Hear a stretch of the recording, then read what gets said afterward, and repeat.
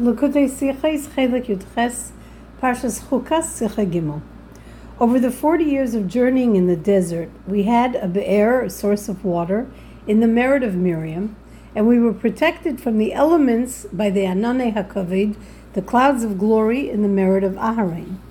Our sages teach in the Tractate of Tainus that the well then ceased upon her passing, and therefore in chapter 20, Perek Chof, verse 2, Pasuk Beis, of this week's Torah portion we read, V'lo hoya mayim lo'eda, the community had no water. V'yikalu al Moshe v'al Aaron, and so they assembled against Moshe and Aaron. And so too the clouds which were in Aaron's merit left when Aaron passed. And yet the Be'er and the Ananei HaKaved did exist after their passing, and the Talmud teaches that in the merit of Moshe, these two things returned. When looking at the Rashi on Pasuk Beis, and Rashi explains the words, V'lo hoya mayim lo'eda, that the nation had no water, we see that Rashi quotes the Gemara in Tainus and says, Mikan shekol arba'im shana hoya lahem habe'er b'schos Miriam. From here we deduce that all 40 years that they had the well in the merit of Miriam. And assumedly Rashi accepts the explanation of our sages. Rashi also applies this opinion to Pasuk Aleph, verse 1 in Perek Chof Aleph, chapter 21, which tells us that one of the Canaanite kings heard that Israel had come by the route of the spies, and he waged war against Israel. Rashi explains, quoting the words, Vayishma HaKnani, the Knani heard, that the king heard that Aaron had died, and that the Ananei HaKaved had departed.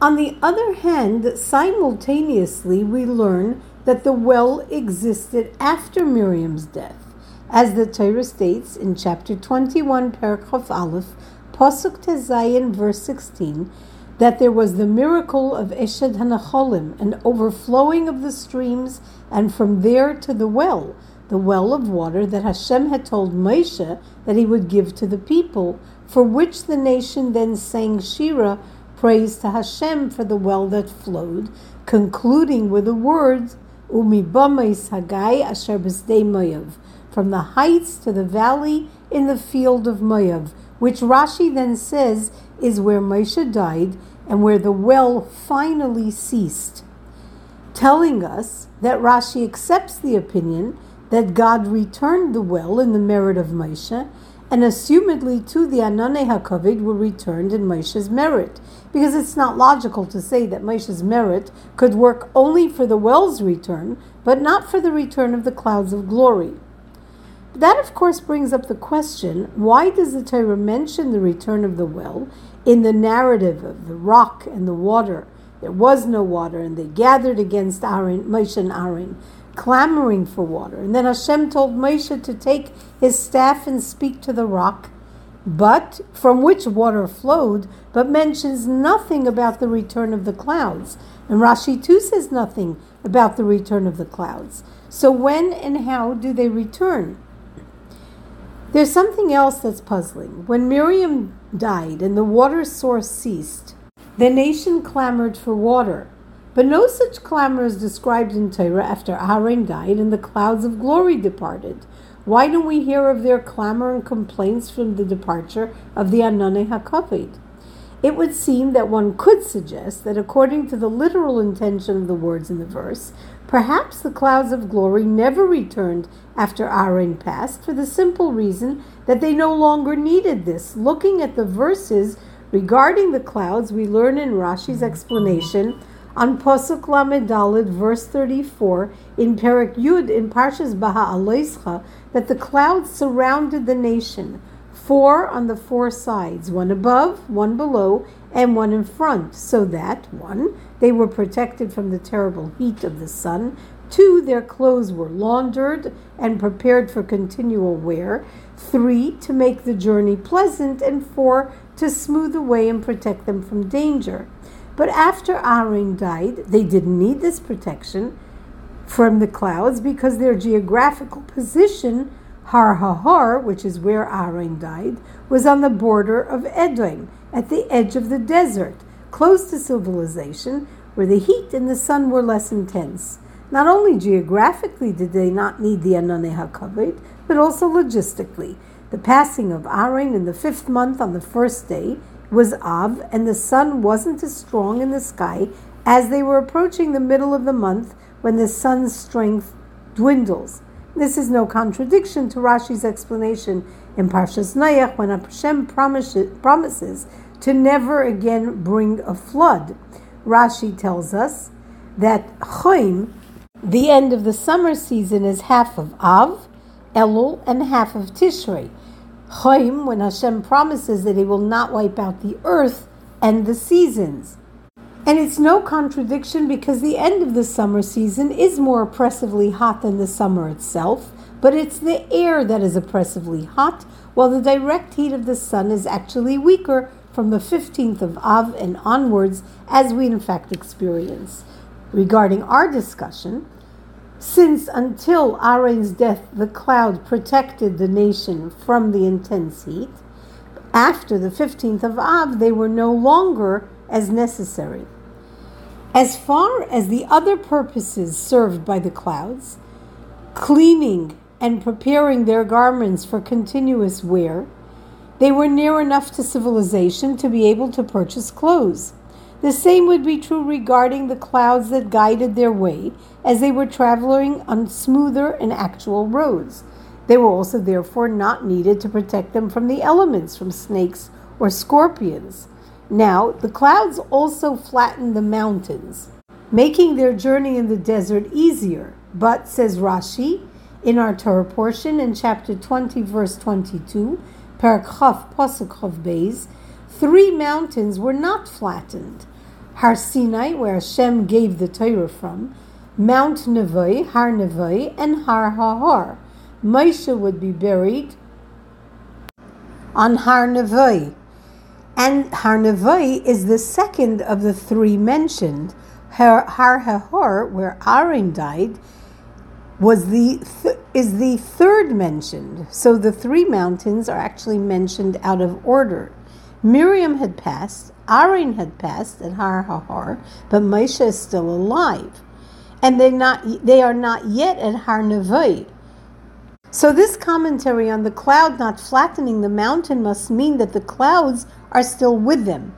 But there is an explanation that we can posit, which will still maintain that the clouds didn't reappear, and that is that the cloud didn't flatten the mountains as Bnei Yisrael arrived, but rather the cloud was 3 days ahead of their arrival to ensure that all would be smooth.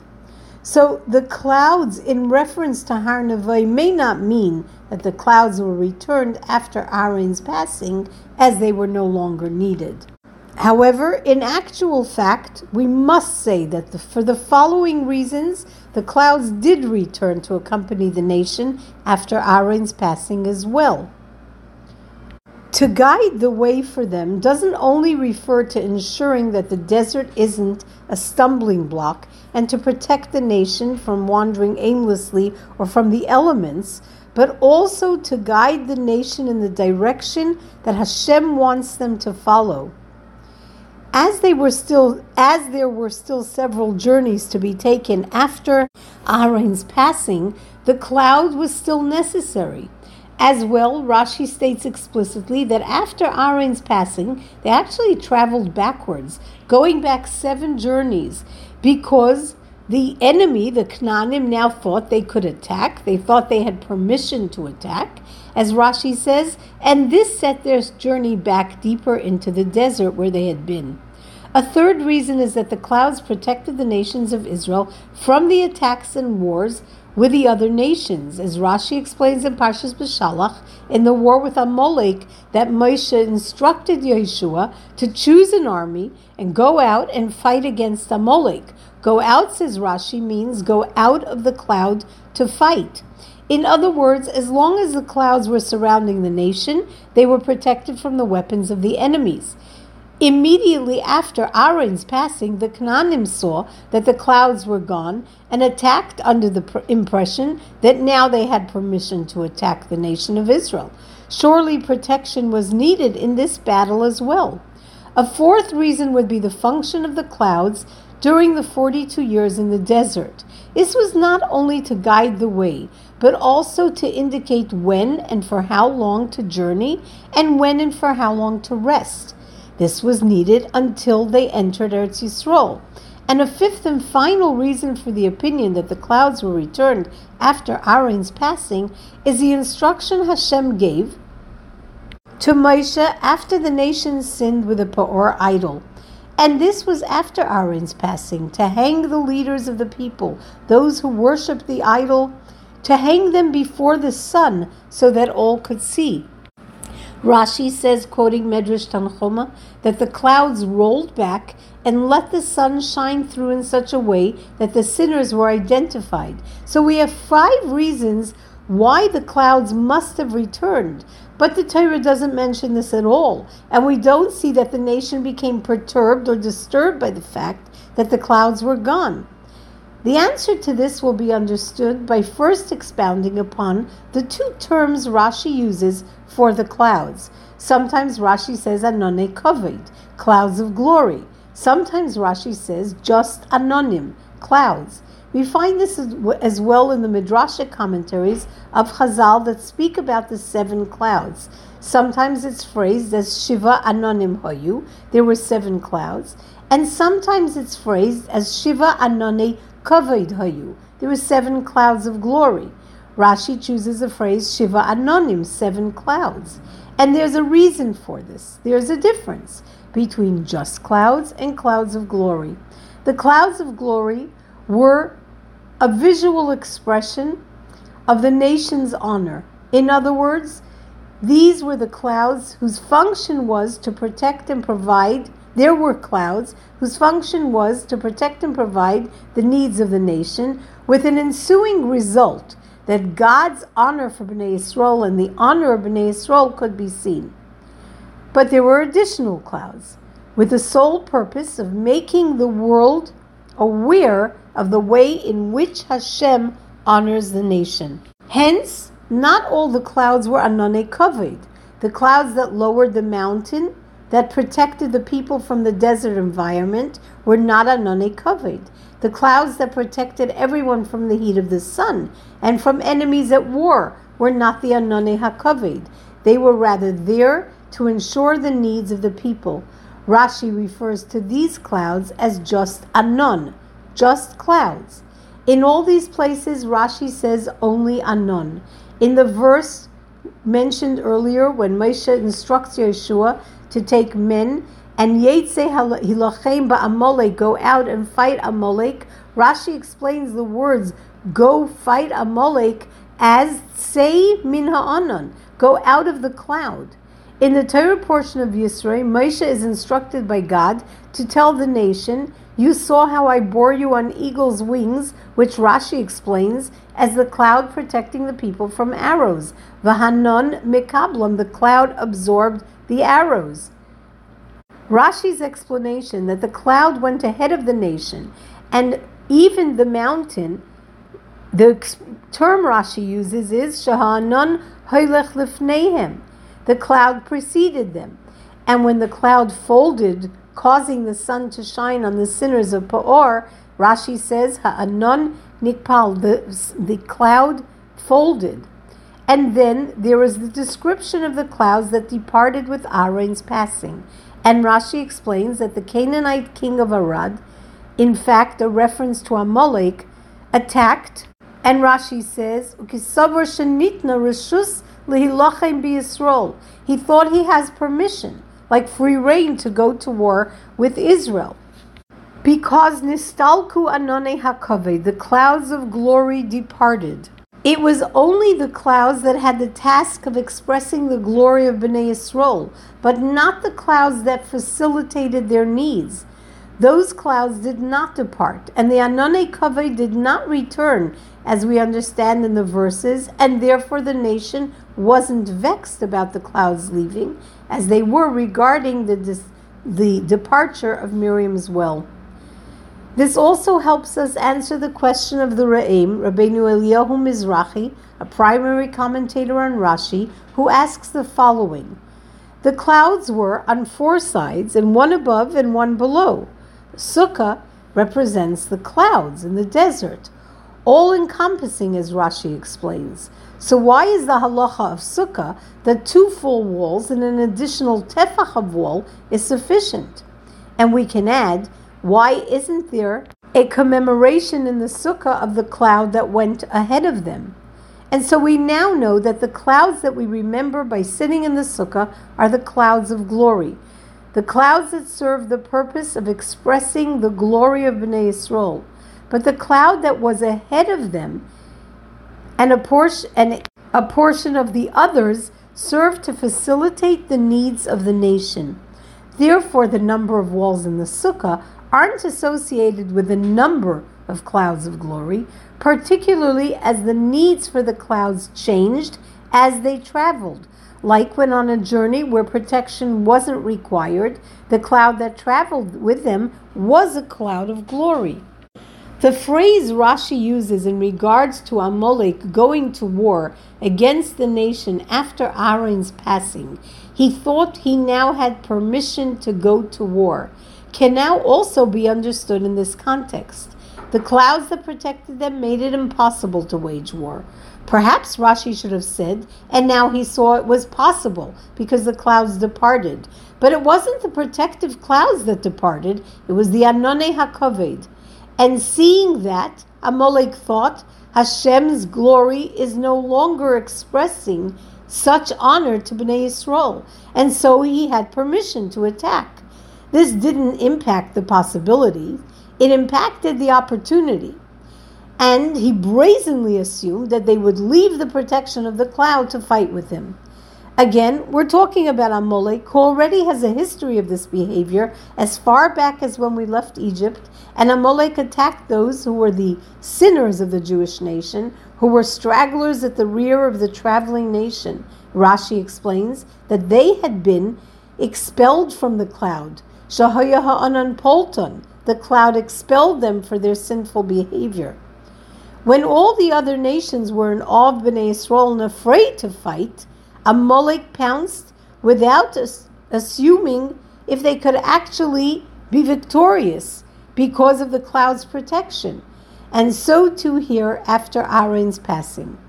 So when we talk about the difference between the Anonei Kavod and the regular clouds that facilitated the needs of the nation, a question arises.